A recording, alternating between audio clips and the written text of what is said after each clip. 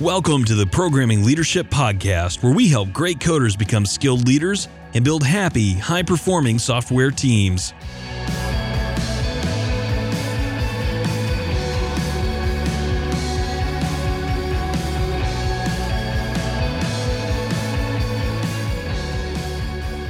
Welcome to Programming Leadership. Our show today is on building safety in your organization, and I am so excited to have Tim Ottinger as my guest. Welcome, Tim. Well, hey, good to be here, Marcus. How's it going? Oh, it's going great. And as I'm at home alone, I feel relatively safe, although I'm not exactly sure why. So let's start with this big question. Psychological safety and safety of all kinds is really a hot topic, especially amongst software engineering teams.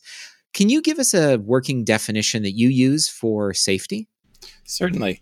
So I would say that safety itself is defined by the presence of safeties, which are mechanisms that keep an error from becoming a catastrophe. Okay, my mind just kind of exploded there because you took the word safety and then you used it. So safety, as you're talking about, a safety is a noun, something you can point to, Yes. a policy, a guardrail. That is a safety. And I'll be honest, I live in rural Oregon and we have guns and each gun has a safety, at least it should. And so that was the first thing that came to mind was the safety on a gun is something that prevents. How did you say it? You said it so nicely. It prevents an error from becoming a catastrophe. And in fact, that the safety on a gun was one of our first thoughts. Ashley Johnson and I were working on teaching about safety.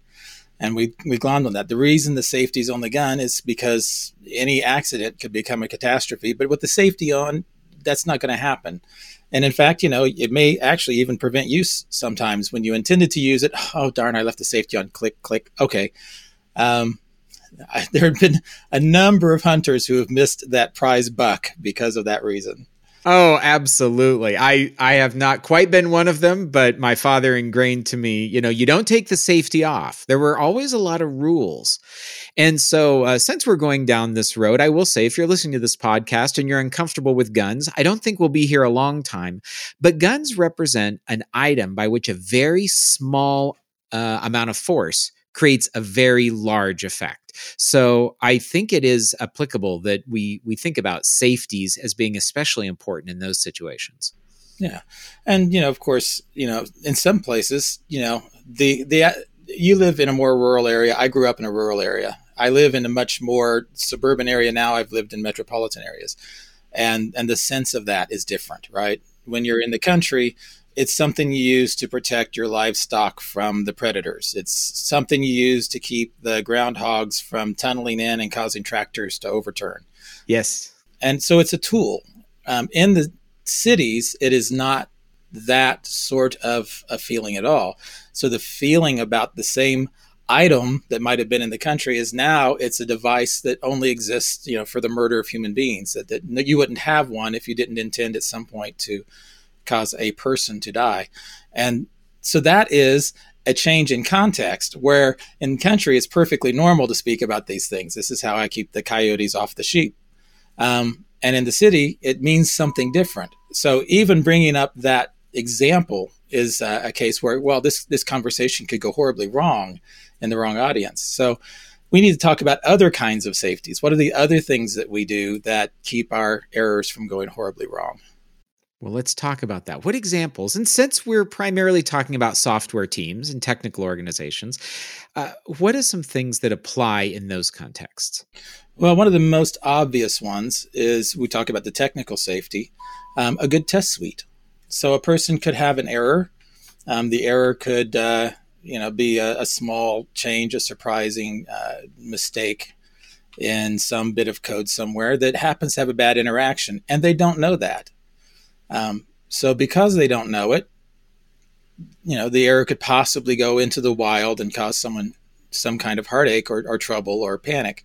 So we have a test suite, right? The test suite's job is to let us know that there has been an error made recently so we can correct it. It's pretty fair. Another safety is working in groups, that in the moment that I make an error or I start to make an error or I'm making a poor strategic choice, other people can say, wait a minute, why would you do it that way? What's your intention at this point? And have you considered this other way of doing it?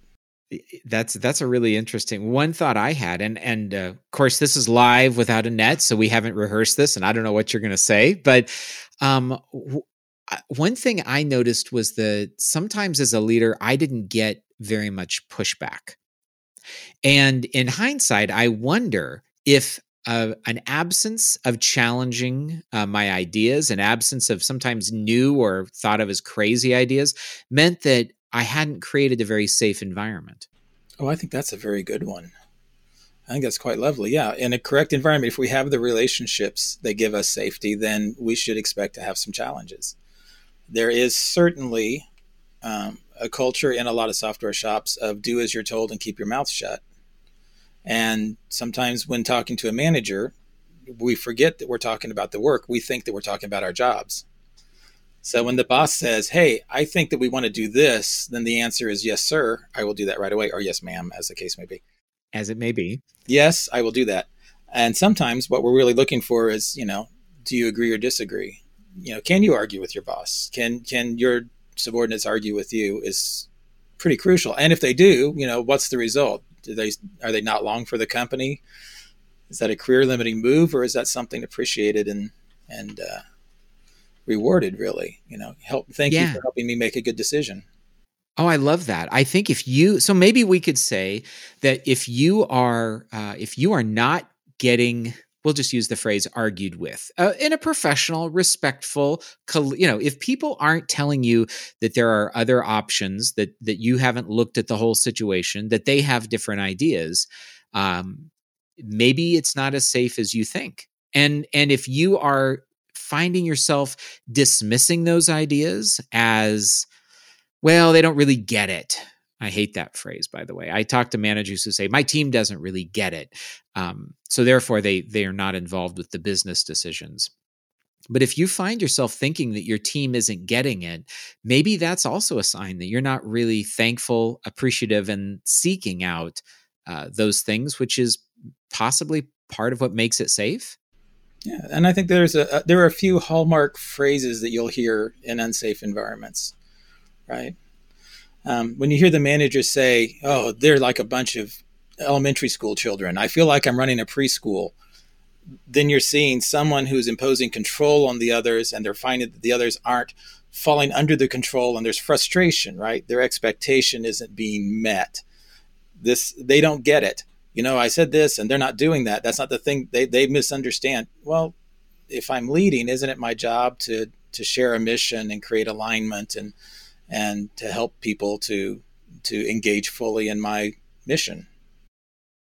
Yeah, and I certainly I've heard all those things. I've heard, even worse, as I'm sure you have. But we don't have to talk about that. But if you're listening and you're wondering if this is you, I will tell you that I think Tim's right, going to your people, and he didn't quite say this, but in saying, is it safe here?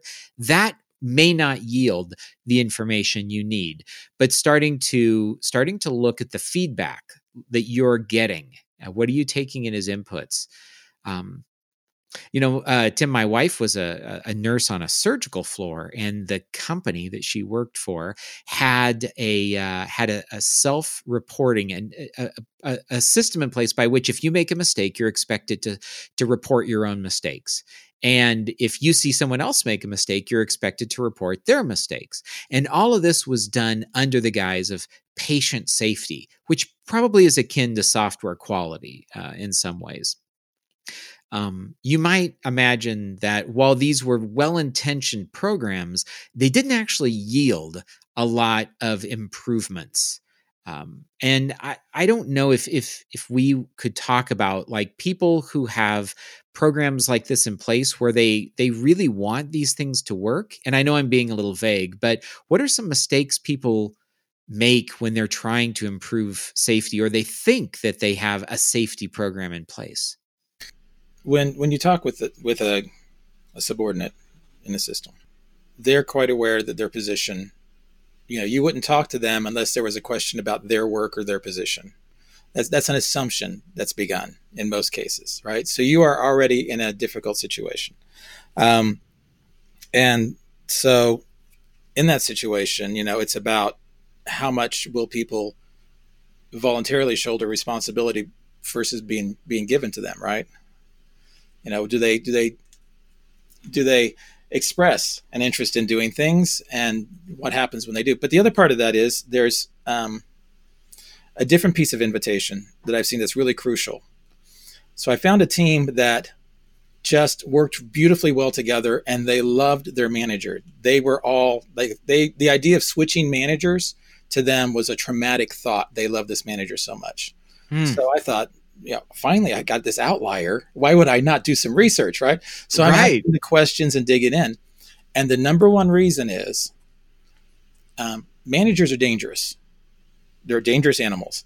But they love their manager because if they told him about a problem, he did not try to fix it. Isn't that interesting? So he'd establish a rapport and a relationship, and somebody would say, Bob's driving me crazy. He's coming in, he's doing such and such, and he's just making me nuts. And then the manager would listen and, tell me more about that. How does that make you feel? What's going on? And then at the end would say something like, should I talk to Bob? And then the people go, oh no, he does a great job. It's not like I don't want to work with him or I want anything to happen. I don't want him punished or anything. It's just been irritating me, and thanks for listening. And that actually, now the manager understands the dynamics of the team better. They understand that every time they say 3 words to him, it's not going to go cause some severe action to take place, that it's not going to happen without an invitation. So there's safety in that conversation. I can tell you what's really going on because I know that you won't muck it up. Yeah, boy, my mind is reeling here. Again, if we consider that idea that a safety is a noun, a part of a system that prevents catastrophic little things from becoming really big problems, the manager asking, would you like me to help with that? Or some question like that feels like it's the safety rather than it being the trigger pull. We're using guns again, but the trigger pull of a large explosion. And I think that's so true. But yet as the manager, doesn't it seem like our job, Tim, to go solve problems and clear roadblocks and be all proactive? Well, there was this nice piece of paper, little website that was created, several years ago. And it suggested that there was this, see if I can describe, there's like only one sentence. It's on the second page that describes management. And it says, build teams around motivated individuals, give them the environment and support that they need, and trust them to get the work done, which I think was a pretty brave and wise thing to have written. So in this, the manager's job is to create the environment, provide the support, give the team the things that the team needs to make that work, rather than a more traditional view of the manager parses the work, assigns it to the individuals, and holds their feet to the fire. It's a kind of an upside down view. It's more of a servant leadership point of view. And for that to have been in the Agile Manifesto 20 some odd years ago doesn't even sound radical now. But at the time, that upset a lot of people. Well, I was going to say, although it may not sound radical, as you mentioned with this manager that you stumbled upon and you did your bit of research with, it's still highly unusual. It is that.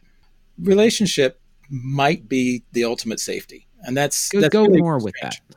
So, psychological safety was, Amy Edmondson and others have written about this, and it's been a big focus. And people are like, well, we're going to be psychologically safe or else. Or the beatings will continue. That's right. You're going to feel safe here or we will punish you. The point of psychological safety is that you can come and you can take some chances. That if you take some chances, they're not going to spiral out of control. So I'm going to try doing this in TypeScript instead of in JavaScript. Why? Well, because I think it might work better. The team looks at it, they go, wow, I like that. The team does it. Well, ideally, if that yields better results, that the work can be done safer, faster, cleaner, that it opens up new avenues for them, that probably should be like the kind of initiative that you would reward. However, I know certain cases where people who've done such a thing, have taken some small chance like that, have been severely punished. In fact, set back 2 or 3 months in productivity to go back and rewrite all that code and redo it all, because we're not going to do that. how dare you? This is, this wasn't approved by the architecture board, these kinds of things. It's hard when your best work is likely to be something that damages your annual review and possibly costs you a promotion or a raise. Well, that's probably a risk I would not feel comfortable taking. I mean, and I love organizations I've worked in, and I'd like to think I'm a very loyal person and want the best for it. But if you're asking me to risk my mortgage, my kid's college account, right, that kind of stuff, I'm not going to do it. The thing I think I want to actually go into here is something that sometimes I think the leaders who feel like they're just watching over a preschool or babysitting, it's something they miss. And you said it so nicely and simply, and that was, the person thinks that TypeScript will be better, so they take a chance and they use it. And it's that first part about they thought it would be better. If you have people working for you that are doing things that they don't think are going to make things better, then you have a real problem. But my guess is that a lot of the stuff that's irritating you is stuff done because they think it's going to make it better. That's their intention. Mm-hmm. There's a nice Don Gray line there. I don't know how many times Don has said to me, well, 99% of the time, 99% of the people are just trying to be helpful. I think that's a great line. Absolutely. And, respecting the motivation and intention of people to help is a big deal. Seeing it as subordination because they weren't strictly following the rules is a different approach. I suppose I think that in our industry, I don't quite know how we got here, but for a group of enlightened individuals that work on something so abstract, we have fallen into the very traditional management practices of command and control more often than I think we'd like to admit. Even when we're agile, our management style is oftentimes still delegate, do, hold toes to the fire, which, by the way, sounds awful. I don't want my toes to be burned. I don't want my toes held to the fire at all. I don't want any part of me held to the fire. Yeah. Can we keep the fire at a safe distance? Right. The safety. There we go. Tim, let's go back to relationships for a minute. How do relationships create safety? Well, there are a couple of important aspects in a relationship that are going to pile in here. One of them is trust. A lot of people just don't learn how to trust. And let me step back one more notch with that. Christopher Avery, who has been a good mentor to me also through his program, said that he realized that everybody said, hey, it would be so much better if people would just take responsibility. And then sometime later realized that people don't know how. People don't have a good definition of responsibility. They don't know what it means to take on responsibility. And then nobody's ever taught them. So he has created a practice to teach people how to become responsible. And there's a series of practices involved and things to learn. And I learned a lot from it. I think I learned a lot about empathy and about responsibility, self-ownership from that. Well, I think the same thing is true for trust. A lot of people just don't know how to trust other people. They think that it's, Esther Derby said that there's this weird idea people get that trust is a binary point value. So I trust you or I don't trust you, and that's all there is. And of course, you shouldn't trust everybody if it's a binary. Well, this guy's my heart surgeon. I need to trust him so he can go out with my wife and balance my books and do my taxes, right? Well, no, I don't think so. I don't think that's how this works at all, right?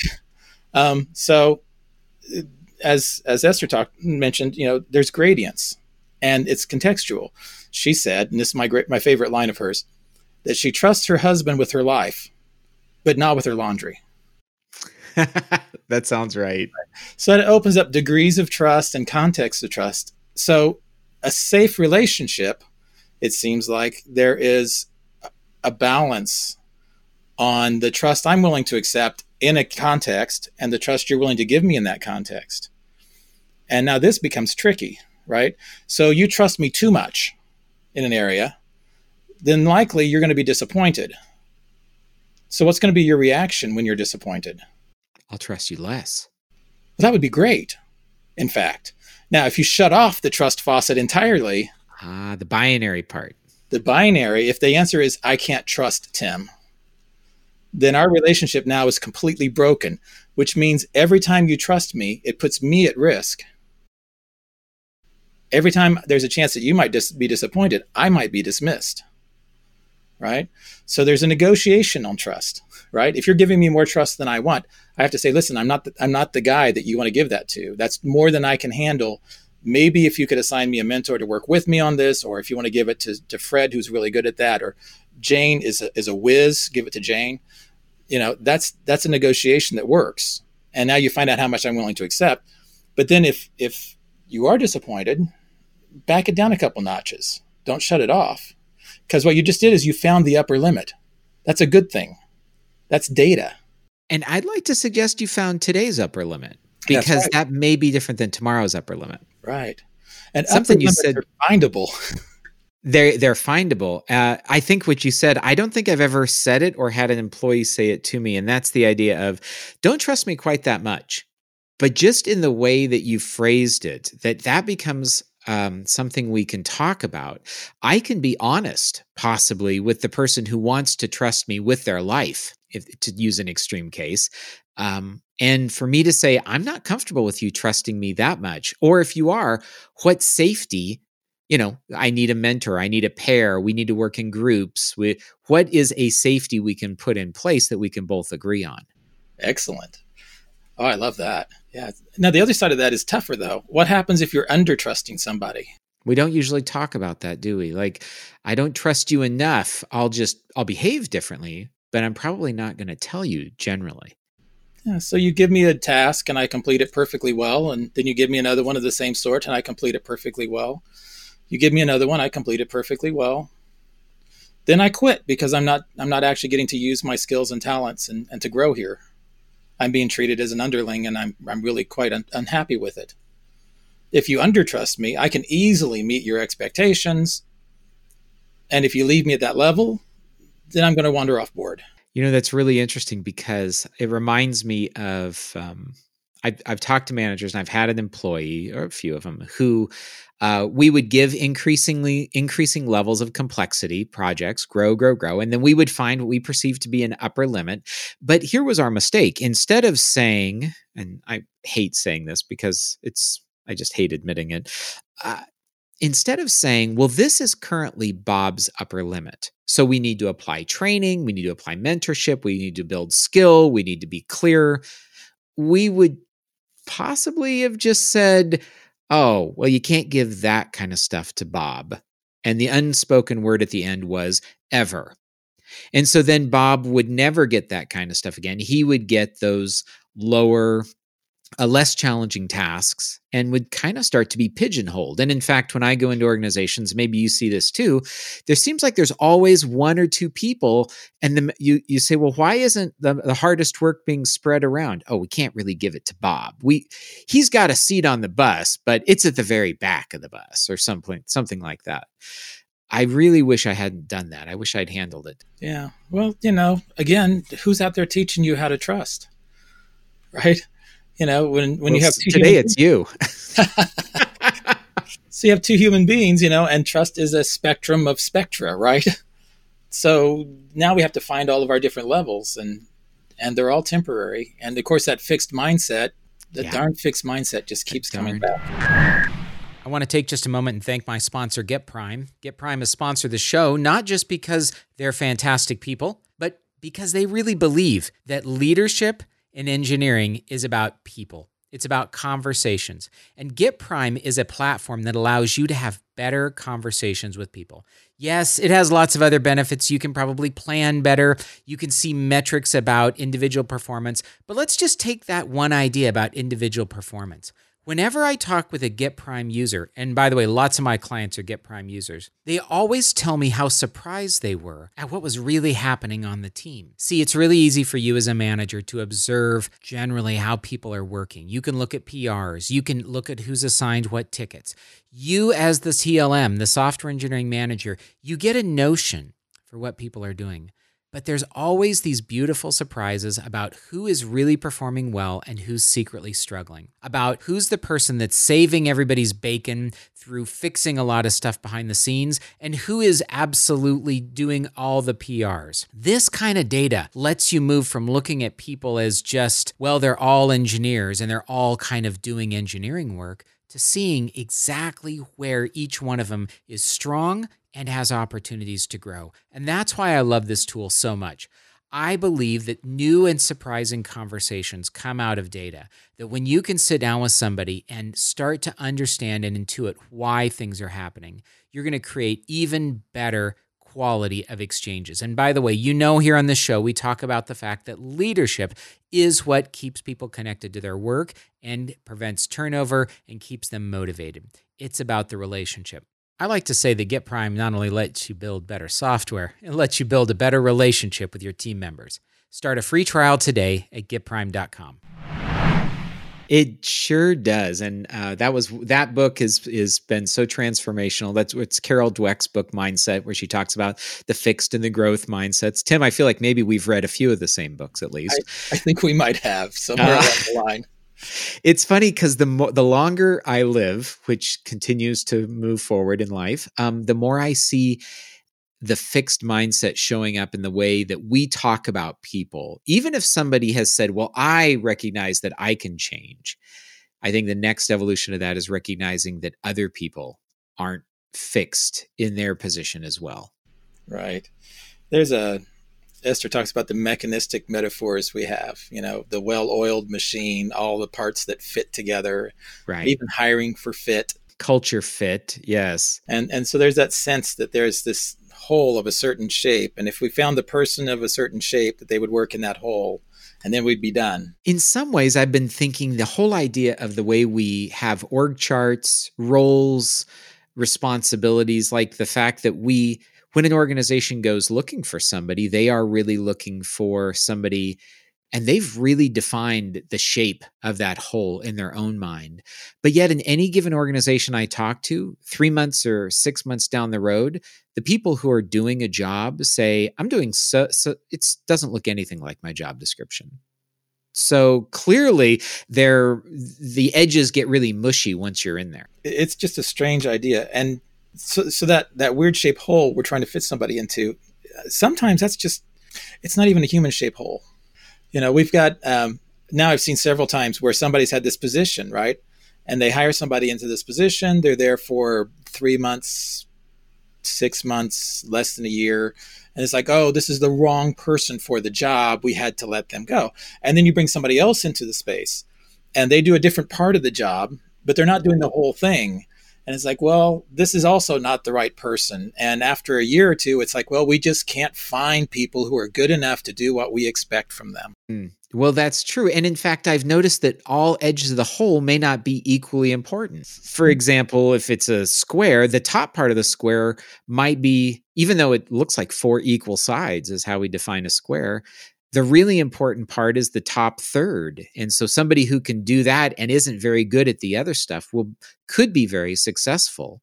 And yet, even though we describe all 4 parts of the square as being equal, they're actually not. And if we pick somebody who fills a different part of the square, we may not understand why they're not successful. We might just say they weren't a good fit, which I hate that phrase. Yeah. And you get, what if the whole is actually, the size of 8 puzzle pieces instead of the size of 1 puzzle piece? I keep looking and I can't find the piece that fits in this hole. Right. And it's not one piece. It's not one piece. So you get the revolving door, right? You can't find the person who can do that because there isn't a one person who can do it. In fact, this reminds me of maybe you've seen these situations where you'll go into an organization and there will be somebody who is filling a role and they will say, if I ever leave, they're going to have to hire 3 people to do this job. That reminds me of like, wow, that management thinks about that as a piece, but the person doing it knows it's not just one piece. Yeah. Yeah. And so you were talking about how, a person comes in to do job A, but when they're there, they're actually doing job B2 and C7 and Q9, right. That they successfully integrated somehow probably behavioral competency was very high. And they had some different functional competencies than expected. And what they were able to do is carve out a space that fits them. Mm-hmm. But it left some other space open that still needs to be filled. And I think that that's not an unusual thing. What we think we're hiring for may not match what we're hiring.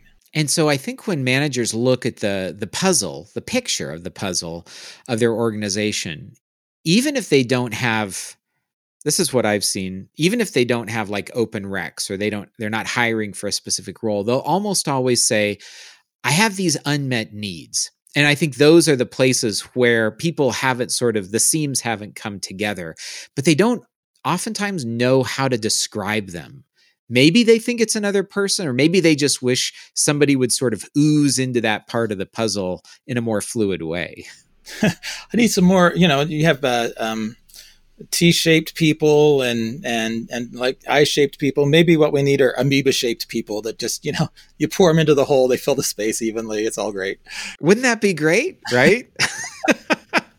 Well, and in that kind of an environment, I suppose what we're really are going back to our original topic of safety, what we're really talking about is how roles define safety, because the edges, oftentimes we think of, well, I'm hired to do this job. And in fact, if we talk to people who are frustrated in their work, sometimes they're saying, this wasn't what I hired for, or this isn't my job and I have to do it anyway. And sometimes maybe people want the ability to morph into other things, but it doesn't seem safe because they think they're in a particular shaped hole. Yeah, the whole thing with job descriptions are weird. And lies, possibly. Maybe lies. I don't know. Maybe not intentionally. So I have this reality hypothesis that I often phrase, and I tend to say it this way. When our expectations and reality differ, we should probably consider which one of the two is true. Right? I like that. So, hiring a person into the wrong shaped hole or too big of a hole, you can do that over and over and over. Well, my expectations aren't being met. Reality must be wrong. I should fire somebody. It's probably not the right point of view. It's probably more like, oh, well, I expected this. I've gotten that. That delta, this curiosity space, we call it, there's something for me to learn in that, right? And so now you get some people with a job description, and we do an annual. We used to do it. We tried it for a little while in our company. We can't make them work. You try to set up some kind of an annual goal because you want a performance target so you can measure the person's performance against the targets and see. Well, that way you know who's good. Yeah, I heard that side. Right? You're in the rankings, so I need to know who are the good people because we only want to retain the best people, and somehow or other that's important to measure human beings and as a number, as a metric. As a number. That we can feel good. We don't like to be measured, though, but we like to measure. Yeah, and the problem is people don't dislike being judged. People are afraid of being misjudged. And with good reason. If I knew that your judgment of me was going to be accurate and helpful and intended for my good, then I'm like, assess me, baby. Come on, bring it on. Let's do this. Show me what I'm missing because I want to learn. I want to, I'm a human being. I'm a spectrum of spectra, and I can strengthen in various places, and I can choose not to strengthen some and to strengthen others. So assess me. Tell me, what you see. Who am I? What am I to you? What's the best I can do with you? How can we grow together? I'm excited about that. But then it's like, what? Here's your job description. Oh, you colored outside the lines. Well, dude, I could have told you that on the interview. I'm not good at staying inside the lines. That's not what I'm best at. We need to have a relationship where we can change and grow, or you've expected something from me that you're not going to get.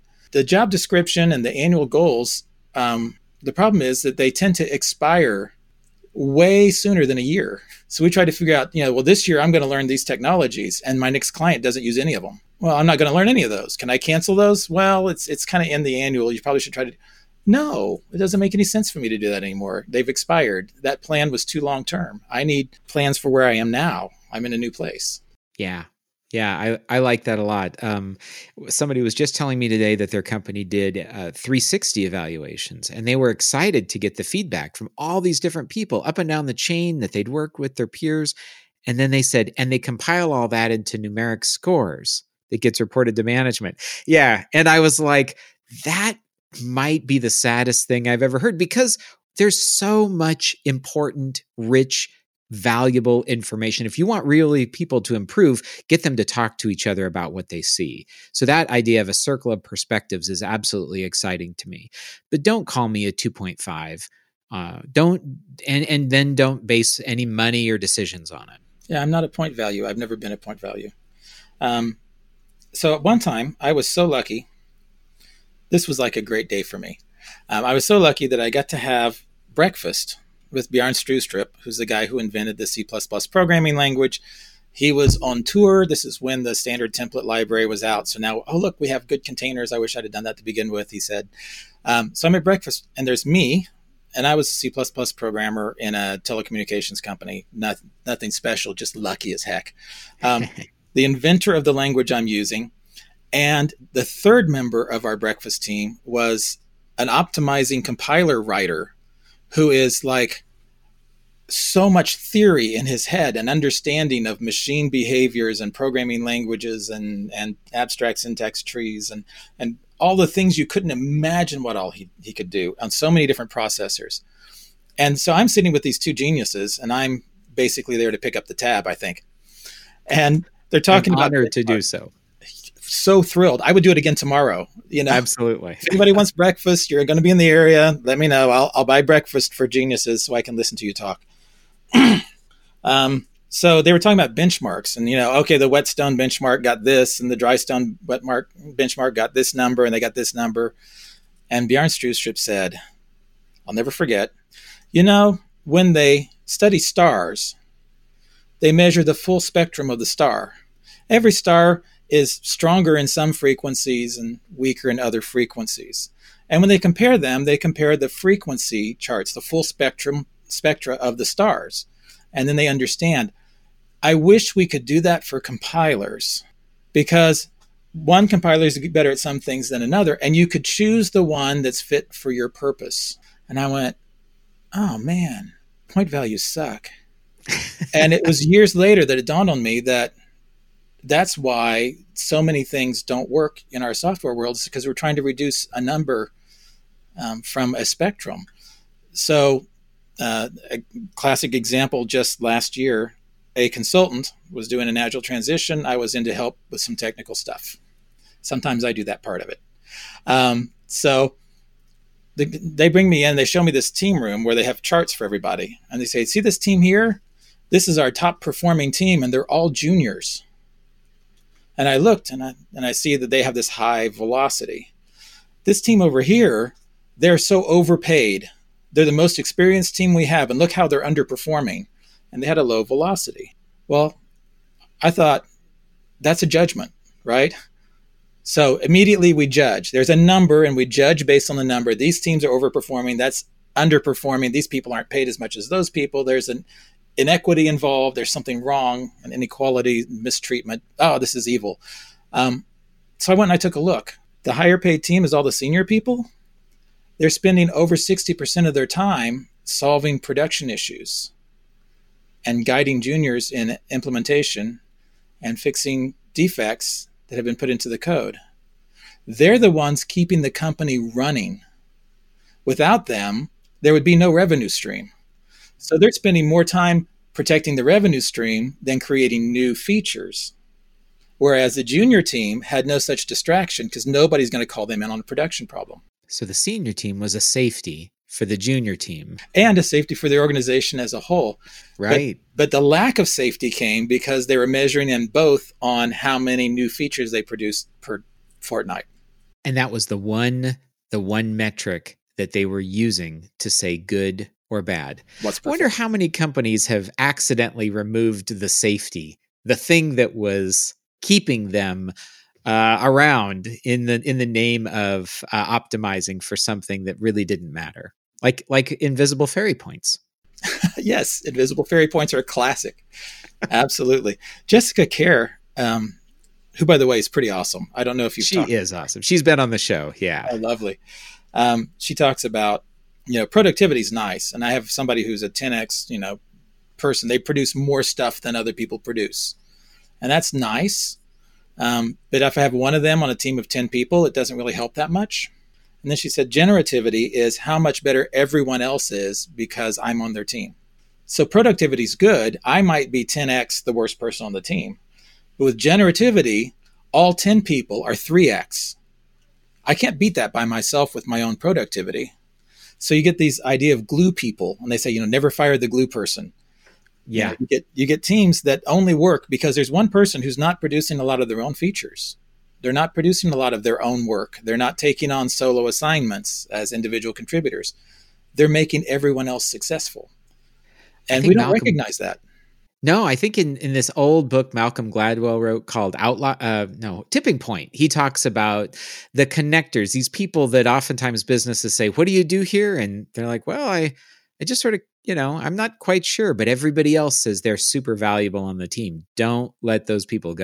Yeah. And so again, you get here's the reality and here's the expectation. I expected them to produce as many points as the juniors at least. Well, do we go and which one's true? Well, the truth is that they don't. Well, it must be because they're bad. Well, did you go look? Well, that was the curiosity space. There's a story to unfold. I like that, the curiosity space. Tim, this has just been such a pleasure to chat with you about safety, software, people, curiosity. Where can people find you online? Oh, I'm very easy to find. I'm highly Googleable. So if you want to search for me, you'll find me everywhere. But on Twitter, I'm on Twitter as Todinch. It's like T. Ottinger with the R cut off. Okay. It's old school 8 characters. Also, you can go to the Agile Otter blog. It's agileotter.blogspot.com. But one of the best places to go to is industriallogic.com, where you'll find all of our colleagues and so many people that I'm learning from and enjoying and can grow on. And of course, the Modern Agile, there's a whole community. It's on Facebook, it's on Slack. There's a modernagile.org, which is a nonprofit organization. And I think that a lot of people will find that useful too.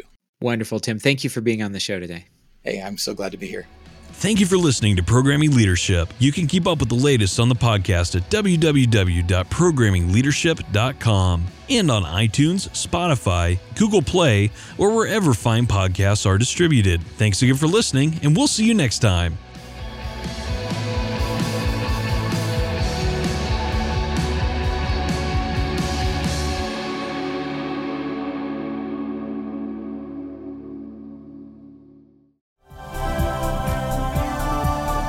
This has been a Humble Pod production. Stay humble.